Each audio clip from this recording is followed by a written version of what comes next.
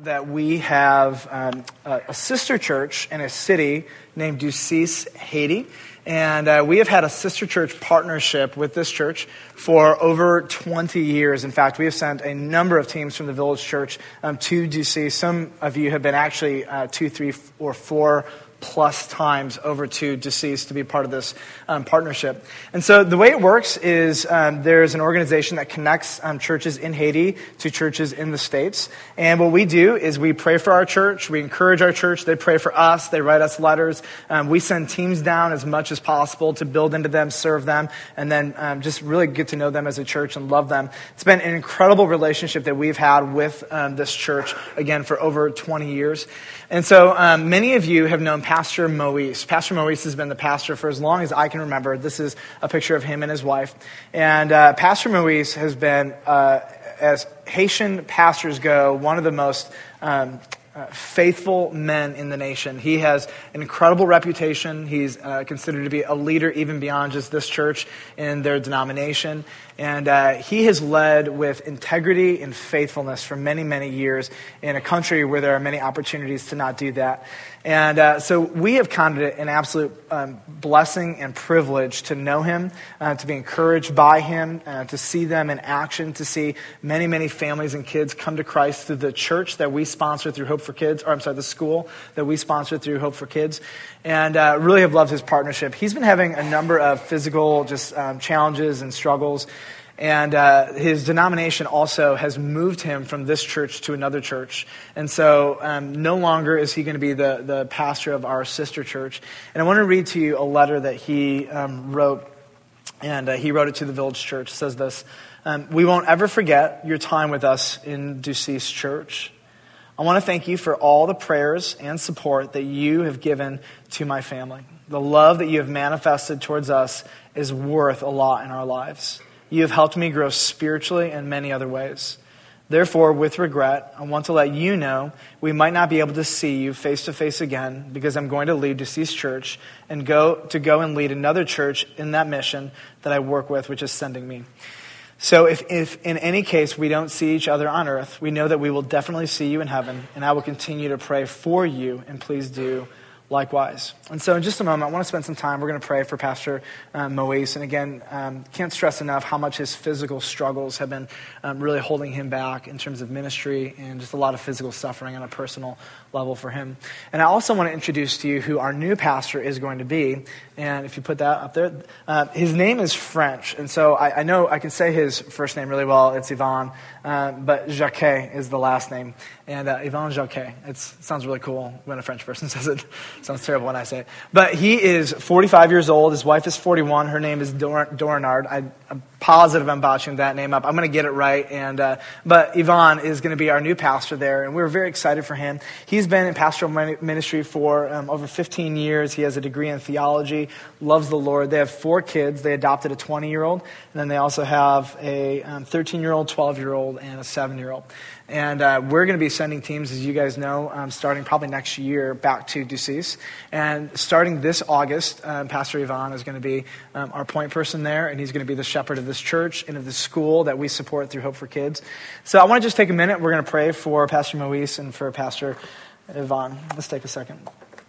Father, first, I just want to thank you for Pastor Moise and his many, many years of faithful ministry to you and to the church in Ducis.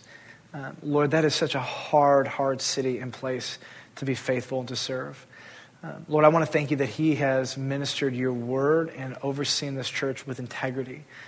Lord, that he has been an example to pastors around the nation and in the denomination and to that city in very measurable and meaningful ways.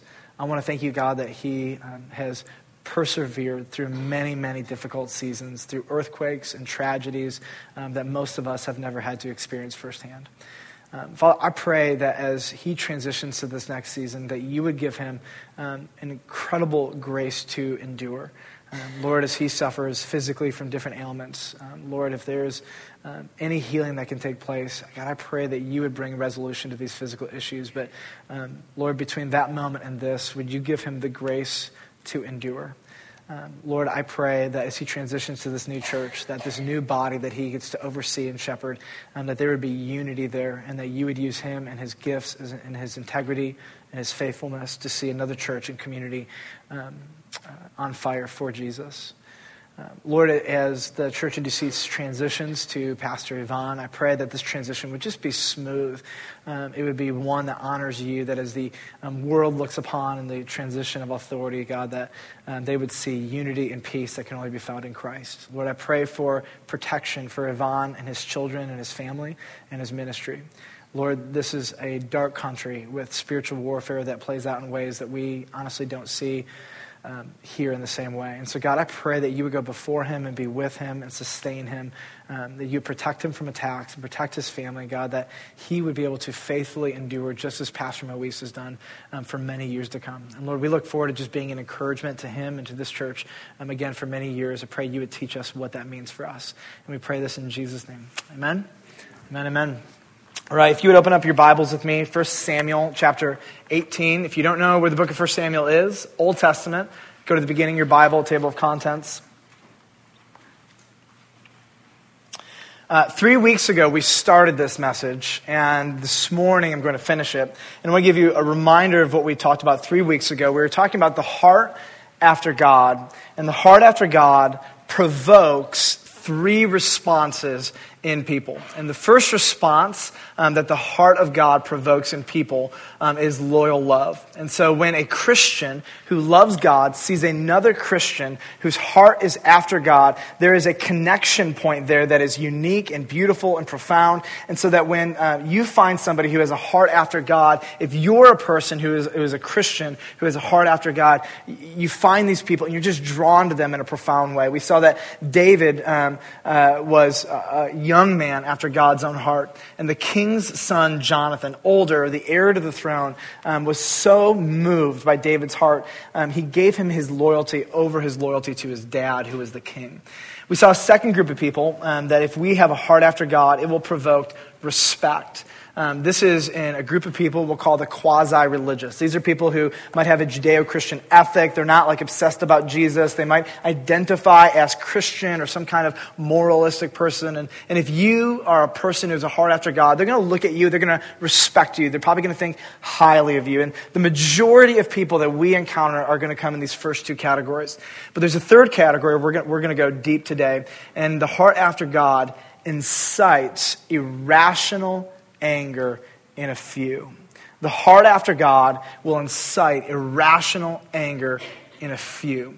Now, we looked at the life of Jesus briefly, and we saw that his disciples were inspired to loyal love, even to the point of death, because of Jesus' heart. We saw that the people, the majority of the quasi-religious, looked at Jesus and they had respect or admiration for him. But there was always this group of people who were small in nature, but their voice was so loud, and they made his life just so difficult. And it can just take one person in the right position of authority over your life who hates God, does not like your heart for God, and honestly, they can just make your life so difficult. Some of you have had first-hand experiences with this. It is frustrating, it is painful, and it tries you to the very core. Even though the majority of people in your life are either loyal to you because of your heart after God, respect you for it, there's always going to be somebody who you incite to irrational, illogical hatred. And this is just part of the world. And I want to go back with you all the way to the first act of rebellion. I want you to imagine, if you could, that you're sitting in the throne room of God and you are in the presence of the most magnificent, spectacularly beautiful thing you could ever imagine. God in all of his splendor and in his glory, and you're so blown away by it, you fall on your face, but it's so intriguing that you peek up to look at it and you put your face down again. It's just mind-blowing and it's mesmerizing, and you step back and you say, I've never seen anything as beautiful as God. And yet, the same God that provokes in you this loyalty and this love and this admiration, somehow there's an angel in his presence. And this angel looks at the same thing and he says, I hate you. I want nothing to do with you. I want to destroy everything you stand for. I stand opposed to you. And he's compelling enough that a third of the angels fall away and say, we hate you, we oppose you, and we stand against you. Like, how is it that the same beautiful, mesmerizing God can have such a dividing effect in a room? And yet this is the beginning. And you and I, if we are going to be people who have a heart after God, we will divide a room often. There will be the people who love God, love Jesus, and that's going to be the easy ones. But there will always be someone or some people who are going to see that, and because they hate God, they hate you. It doesn't make sense. It's illogical. But it's reality. It's what Jesus dealt with. It's what every single person in the Bible had to deal with. Somebody who hated their God and therefore hated them.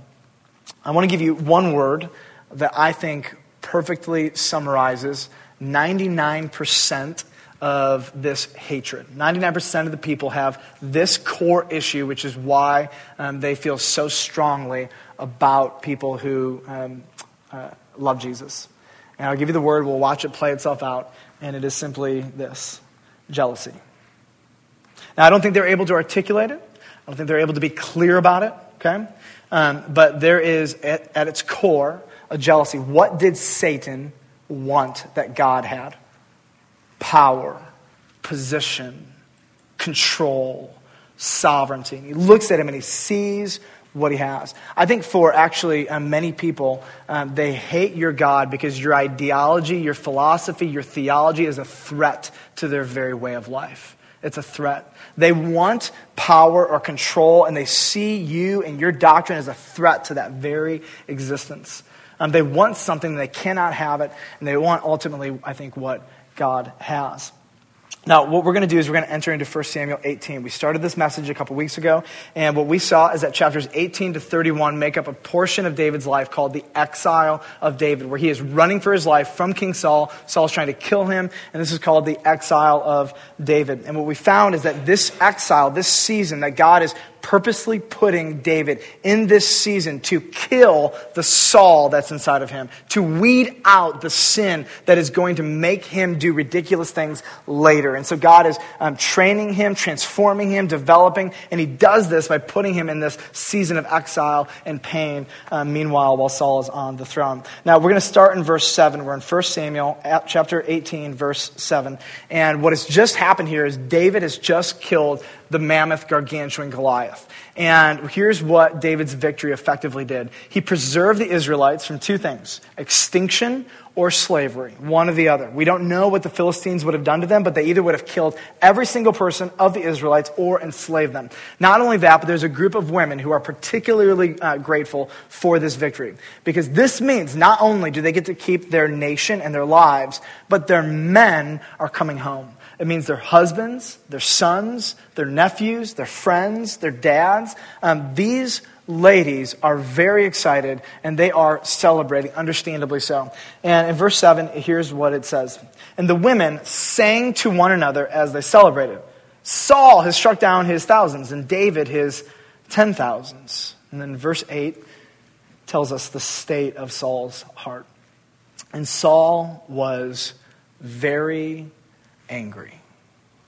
Now, before we read, I've learned that more times than not, I'm going to say 99% of the time, when you have somebody who's whining and complaining, it's rooted in jealousy. They want something that someone else has. Listen to what it says. And this saying displeased him. And he said, they've ascribed to David 10,000s, and to me they've ascribed thousands. Like, I imagine him being like a little baby boy, and so I'm like, I can't believe it.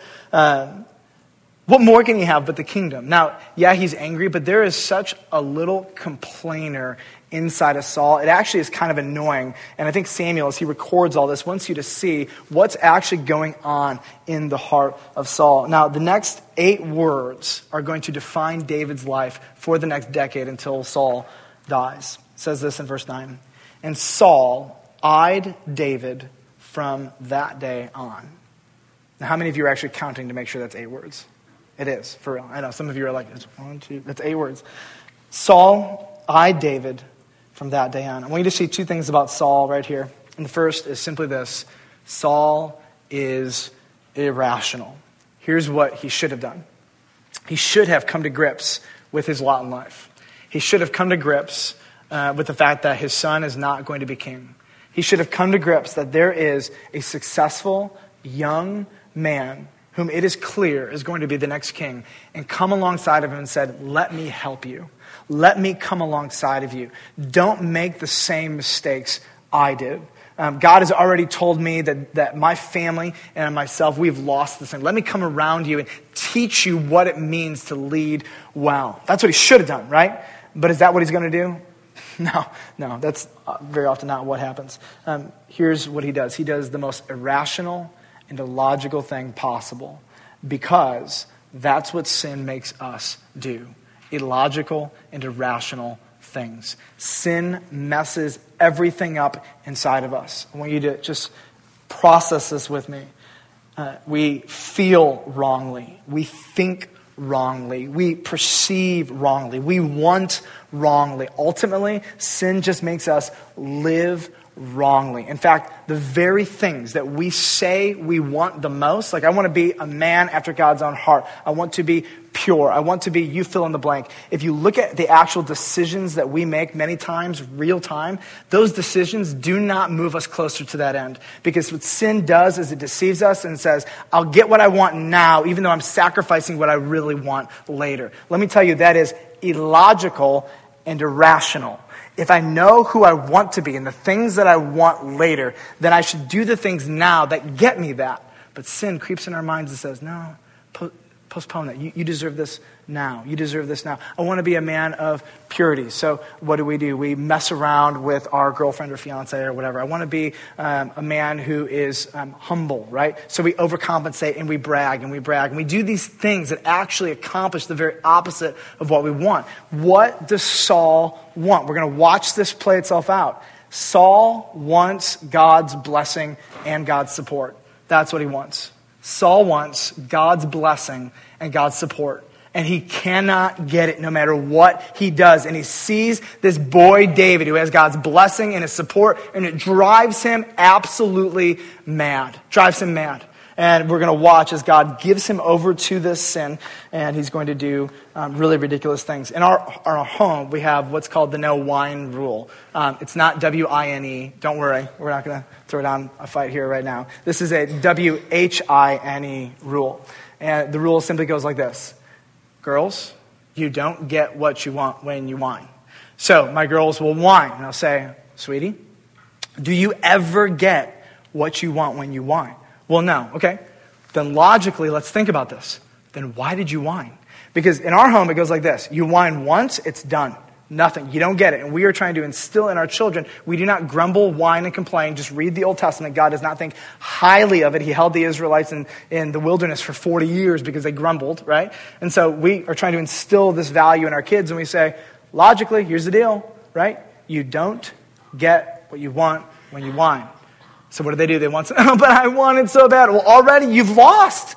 Like, does that make any sense to you? So let's start over. Next time you want something, right? Next time you don't get what you want, what do you not do? Well, don't whine. Why? Because when I whine, I don't get what I want. So go up to my kids and say, hey, what do you get when you whine? Or do you get what you want when you whine? And they'll say, no. And I'll tell you, you know what? They still whine. And I'm like, it's illogical. But that's just a little microcosm. And then they turn up to be adults and we still whine, right? So we have a rule in our church, which is, do you get what you want when you whine? No. And as soon as we give you what you want when you whine, what do? We enable you to be whiners, grumblers, and complainers. Anyways. Number 2. That was my little rant. Sorry about that.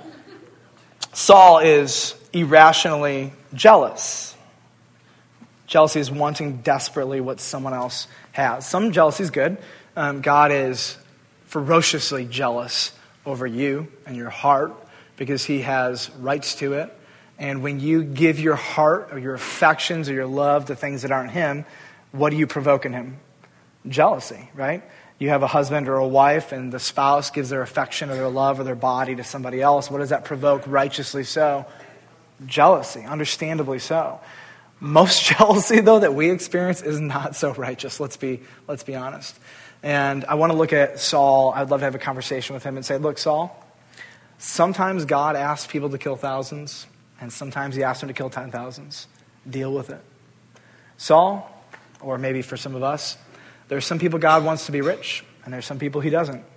God dispenses money. God gives to whom what he wants, when he wants, how he wants. So like you can be discontent and grumble and complain, or you can deal with the fact that God gives to whom he wants what he wants. And you can be content with where you're at, or you can grumble and complain, or you can whine. I think for many in our culture, especially the younger you are, here's the reality. God asks most people to do normal things, and he asks a few people to do big things. And if God looks at you and at the end of your life, and you say, I didn't do anything big, by your definition, you say, okay. God asks some people to do some things and some people to do other things. And that's okay.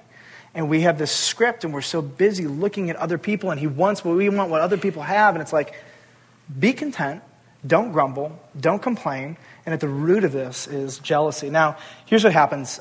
Saul is getting angry. He's going to eye him for the rest of Saul's known life. And what we're going to get to in chapter 18, verse 10, is we're going to start and we're going to look at two ways that I think God just creatively protects David in the midst of Saul's inner chaos. And the first thing that God does is he sends a demon to Saul. Look at verse 10. The next day, a harmful spirit from God. Who is this from? God. Rushed upon Saul. So I want you to catch the intensity of this verb. The idea here is that this is like a ravenous lion waiting to chomp at its prey. And it's like, let me go. And the God finally releases the leash and the lion goes after him. And so rushed upon Saul. And Saul, raved within his house while David was playing the lyre. I don't know what he was saying, but imagine your king crazy, filled with a demon, raving back and forth, blah, blah, blah, blah, blah, this and that. And David is brought in to play the lyre like a harp-like instrument to try to control him. And it says, as he did day by day, and Saul had his spear in his hand. In chapter 19, verse 9, this happens again, and it says this, then a harmful spirit from the Lord, who's it from? The Lord, came upon Saul as he sat in his house with his spear in his hand. So he's sitting in his house with his spear in his hand, and the Lord sends a spirit to him, a harmful spirit, and David was also playing the lyre. We'll see what he does with that. Now, I think for some of you, this is a category that is a little uncomfortable. And what I love to do is from the Old Testament kind of blow up some of our categories of what God can and cannot do. And so I want to read to you a passage of Scripture that I think gives incredible insight into what is happening behind the scenes. Like some of you are thinking, how could God do that? What would be possibly going through God's mind? And you don't have to turn there, but the reference is 1 Kings 22, 19 to 22. And there's a prophet, Micaiah, and he's talking to King Jehoshaphat. And here's what he says. Micaiah said, therefore, hear the word of the Lord.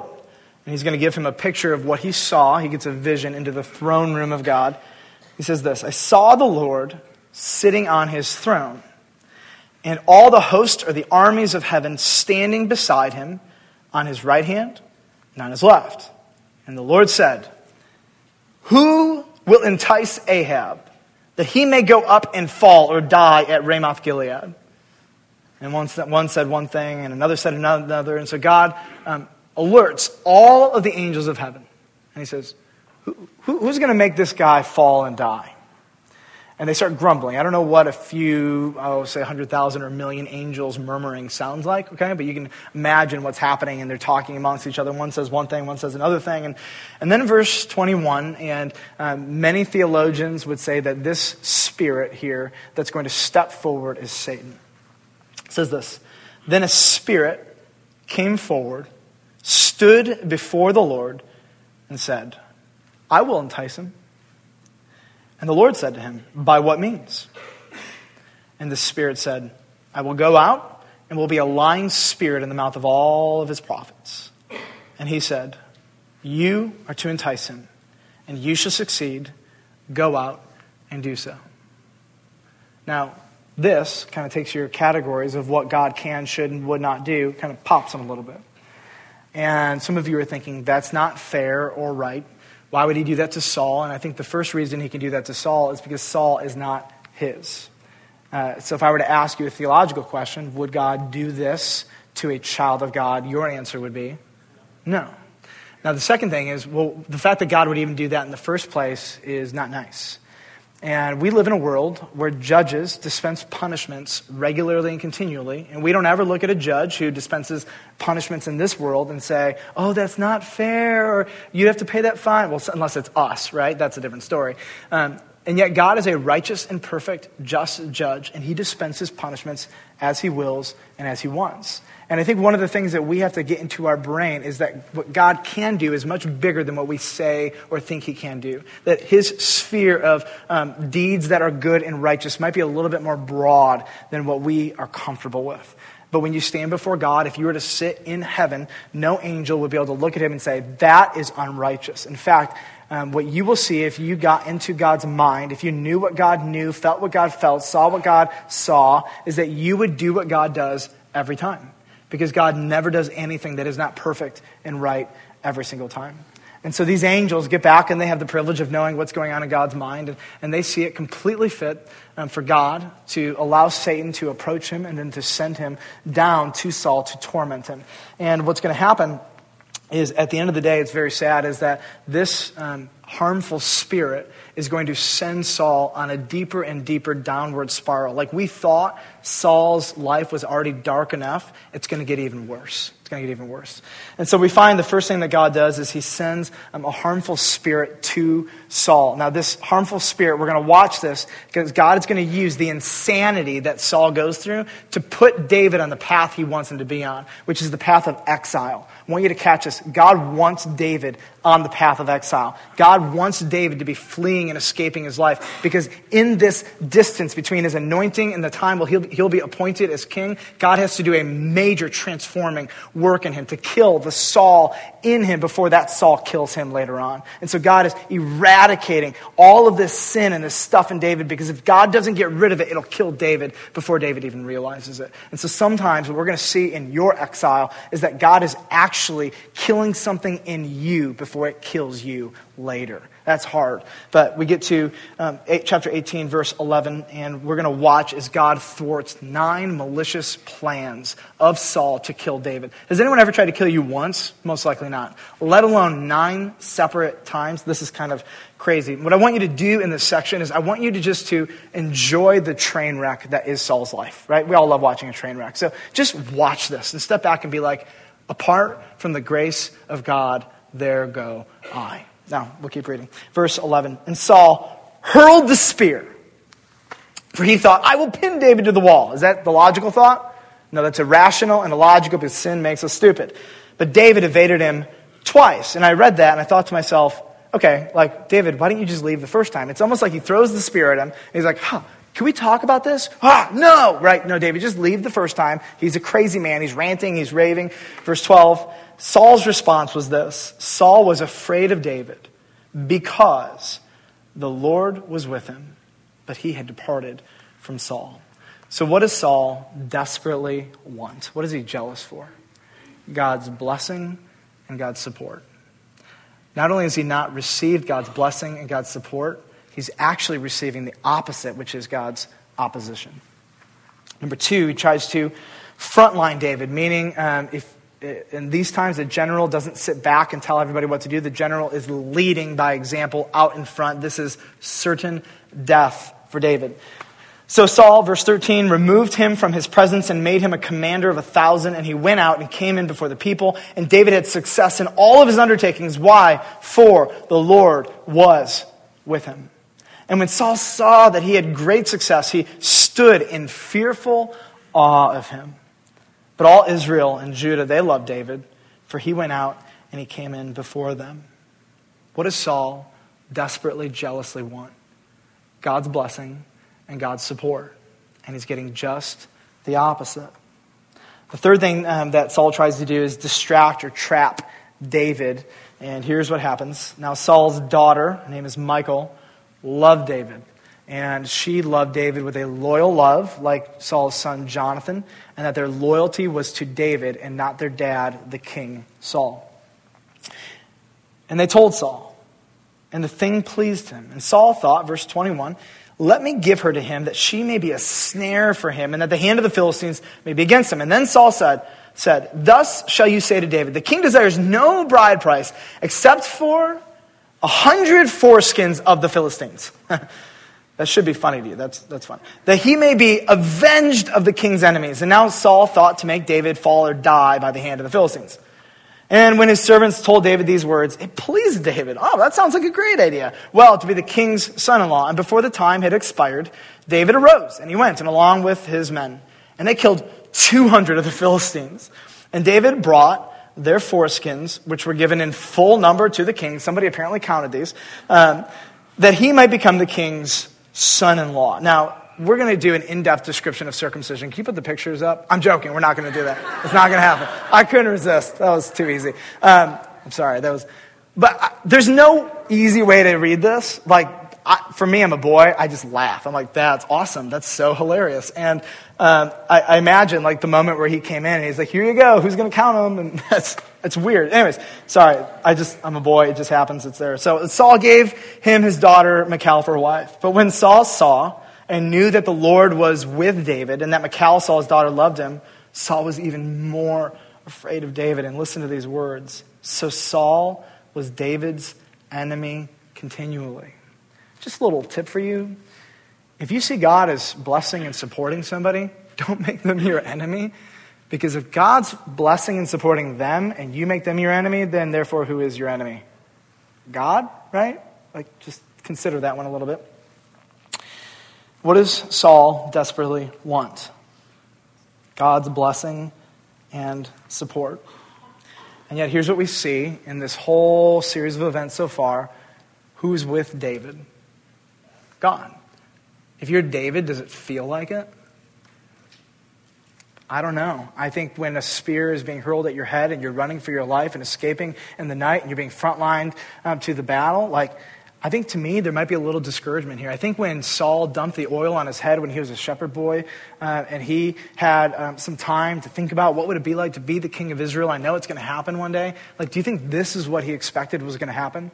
Do you think he expected that his life would be hunted down by the king? Did you think he expected a decade of exile, of hiding in caves, of being poor and running for his life and having spears thrown at his head? This, I don't care how you slice it, this is a letdown. This is not what he thought it would be. And yet, here's the deal.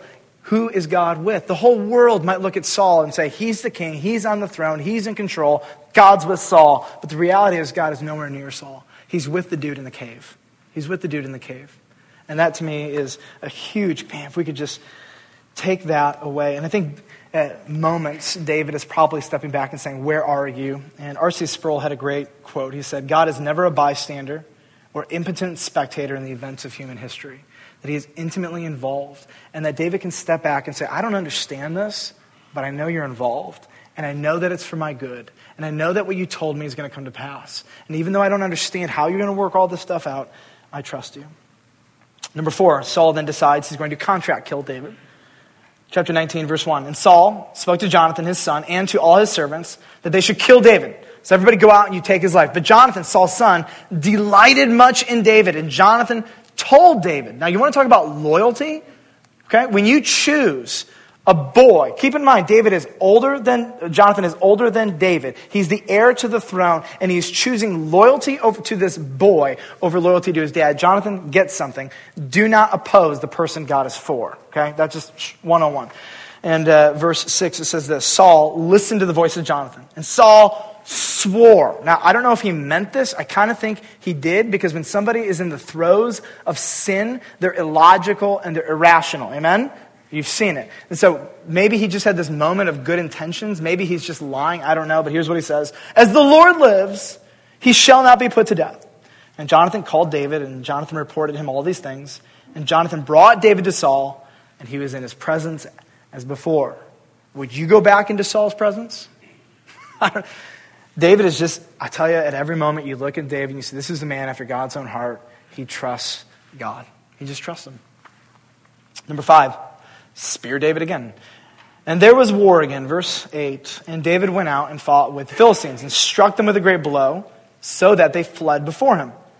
Then a harmful spirit from the Lord came upon Saul as he sat in his house with his spear in his hand. And David is playing the lyre. David doesn't actually see these events happening. Literally, David's playing the lyre. Saul has a spear in his hand, and the Lord sends a harmful spirit to him while he's got the spear in his hand. Right? This is, obviously the Lord is setting something up. And Saul sought to pin David to the wall with the spear, but he eluded Saul so that he struck the spear into the wall. And David fled and escaped that night. We'll try it again. Number 6, surprise attack David. 19:11, Saul sent messengers to David's house to watch him, that he might kill him in the morning. But Michal, David's wife, told him, loyal love toward the heart after God drives Saul insane. That doesn't work. So we'll try this. We'll contract kill him again. Number 7, chapter 19, verse 18. It was told Saul, behold, David is at Naioth and Ramah. Then Saul sent messengers to take David. And when they saw the company of the prophets prophesying and Samuel standing his head over them, the Spirit of God came upon the messengers of Saul, and they also prophesied. When it was told Saul, he sent other messengers, and they also prophesied. And Saul sent messengers again the third time, and they also prophesied. It's like, okay, I have tried to kill this guy 8 times in 8 different ways, and at every moment the Lord is standing in the way. Finally, he's exasperated. Number 8, I'll just kill him myself. Verse 22. Then he himself went to Ramah and came to the great well that is in Seku, and he asked, where are Samuel and David? And one said, behold, they're at Naioth and Ramah.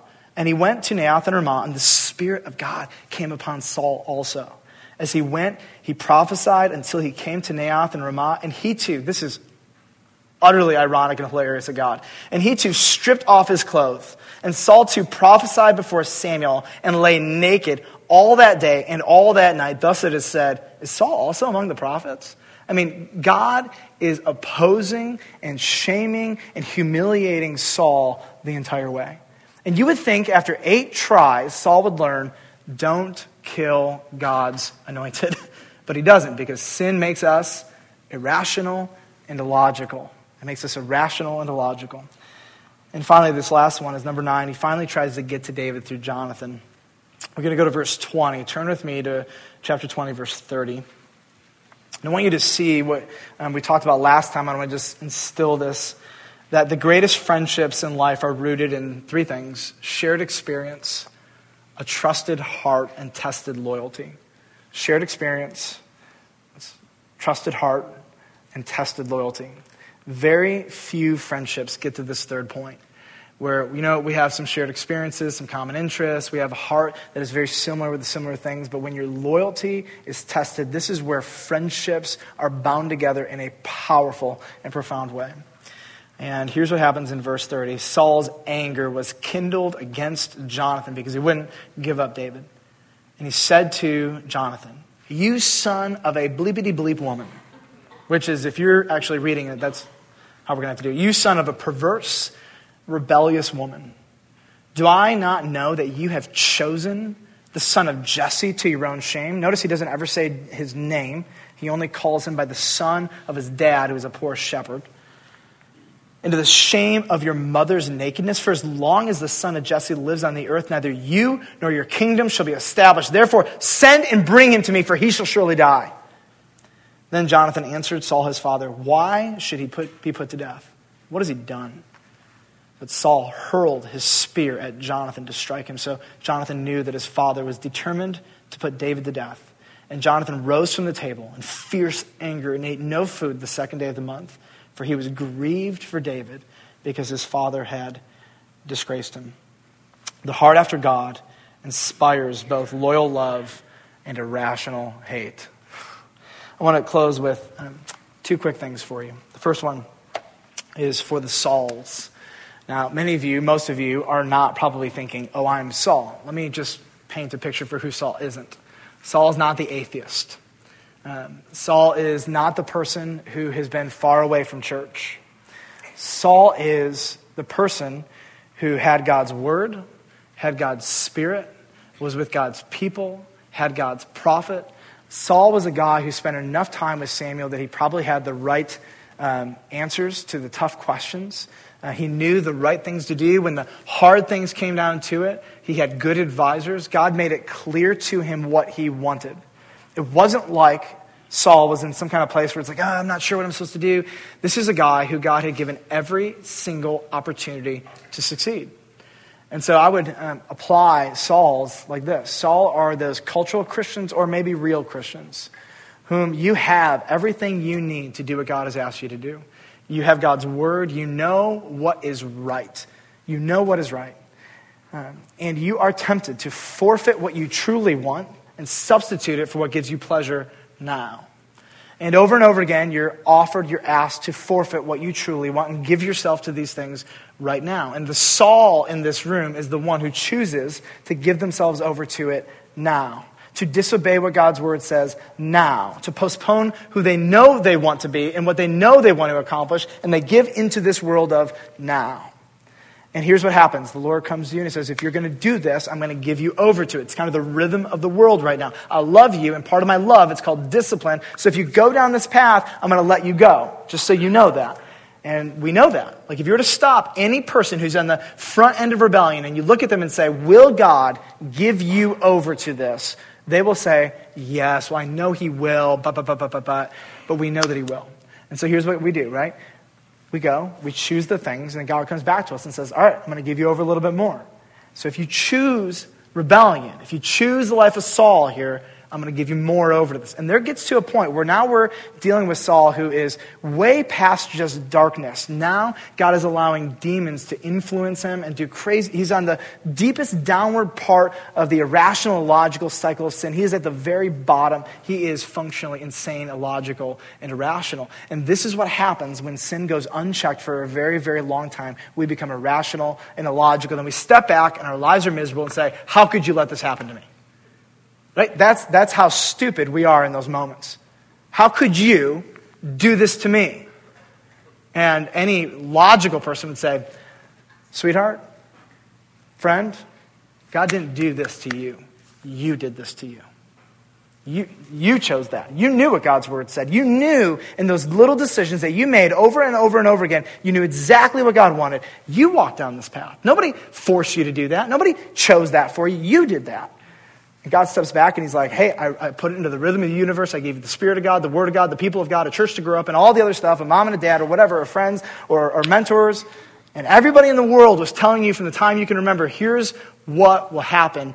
And so who chose this? And there's a warning here for the Sauls, which is that God will, not happily, but will give you over. Now, there's a passage of Scripture that I think just so purposely makes sense of this. James 4:6 says, therefore, it says, God opposes the proud. Would you say Saul is fairly proud? Go with the yeah. But he gives grace to the humble. So if you're going to walk down that path, here's what you need to know. The Lord will let you, and you will get a stiff hand of opposition from him. Now, when you humble yourself, what is the Lord's response? Brings you back, arms open wide, says, let's start over. And it's harder. The more times you have to start over, the longer you go, the more difficult that process is. But he's a God of second and third and fifth and 100th chances. Can you get an amen from anybody who's ever rebelled at all? Amen? Amen?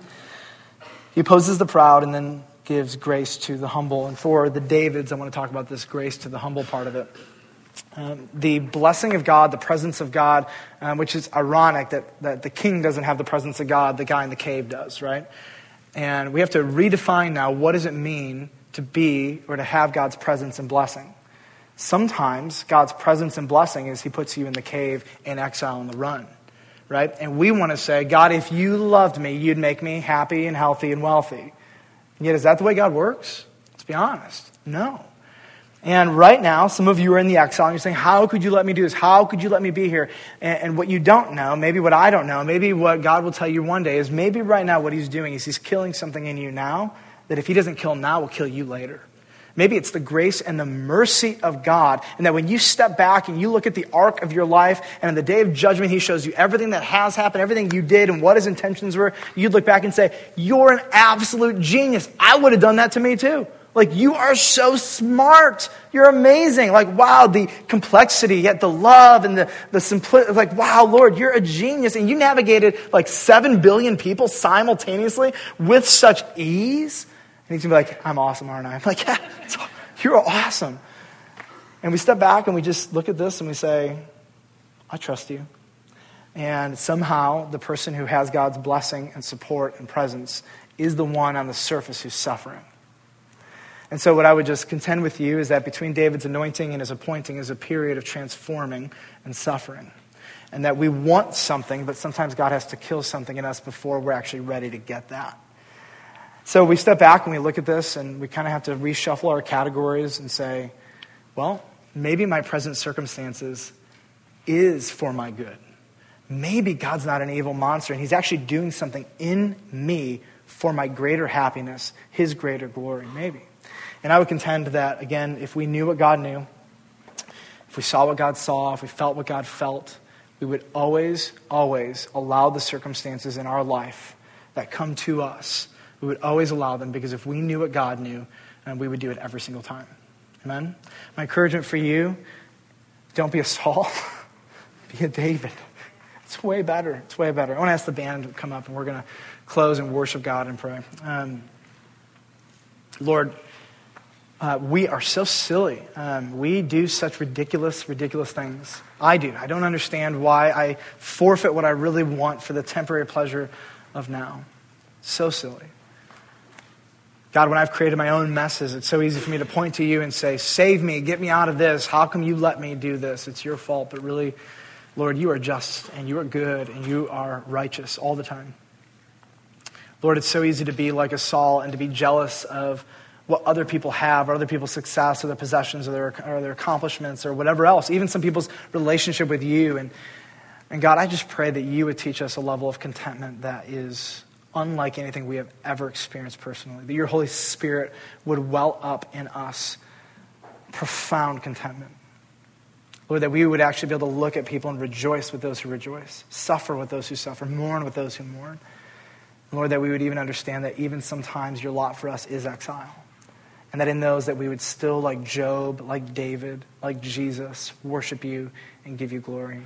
And Father, no matter what has come upon us, no matter what season we're in right now, whether or not we have been a Saul and we're trying to change the tides, whatever, we want to worship Jesus. So I pray, God, that your Spirit would well up gratitude as we worship you right now. In Jesus' name, amen. Amen. 2 Corinthians 2:15 and 16. For we are the aroma of Christ to God, among those who are being saved and among those who are perishing. To one, a fragrance from death to death, like David to Saul. But to the other, a fragrance from life to life. Amen? Amen. Thank you for worshiping with us.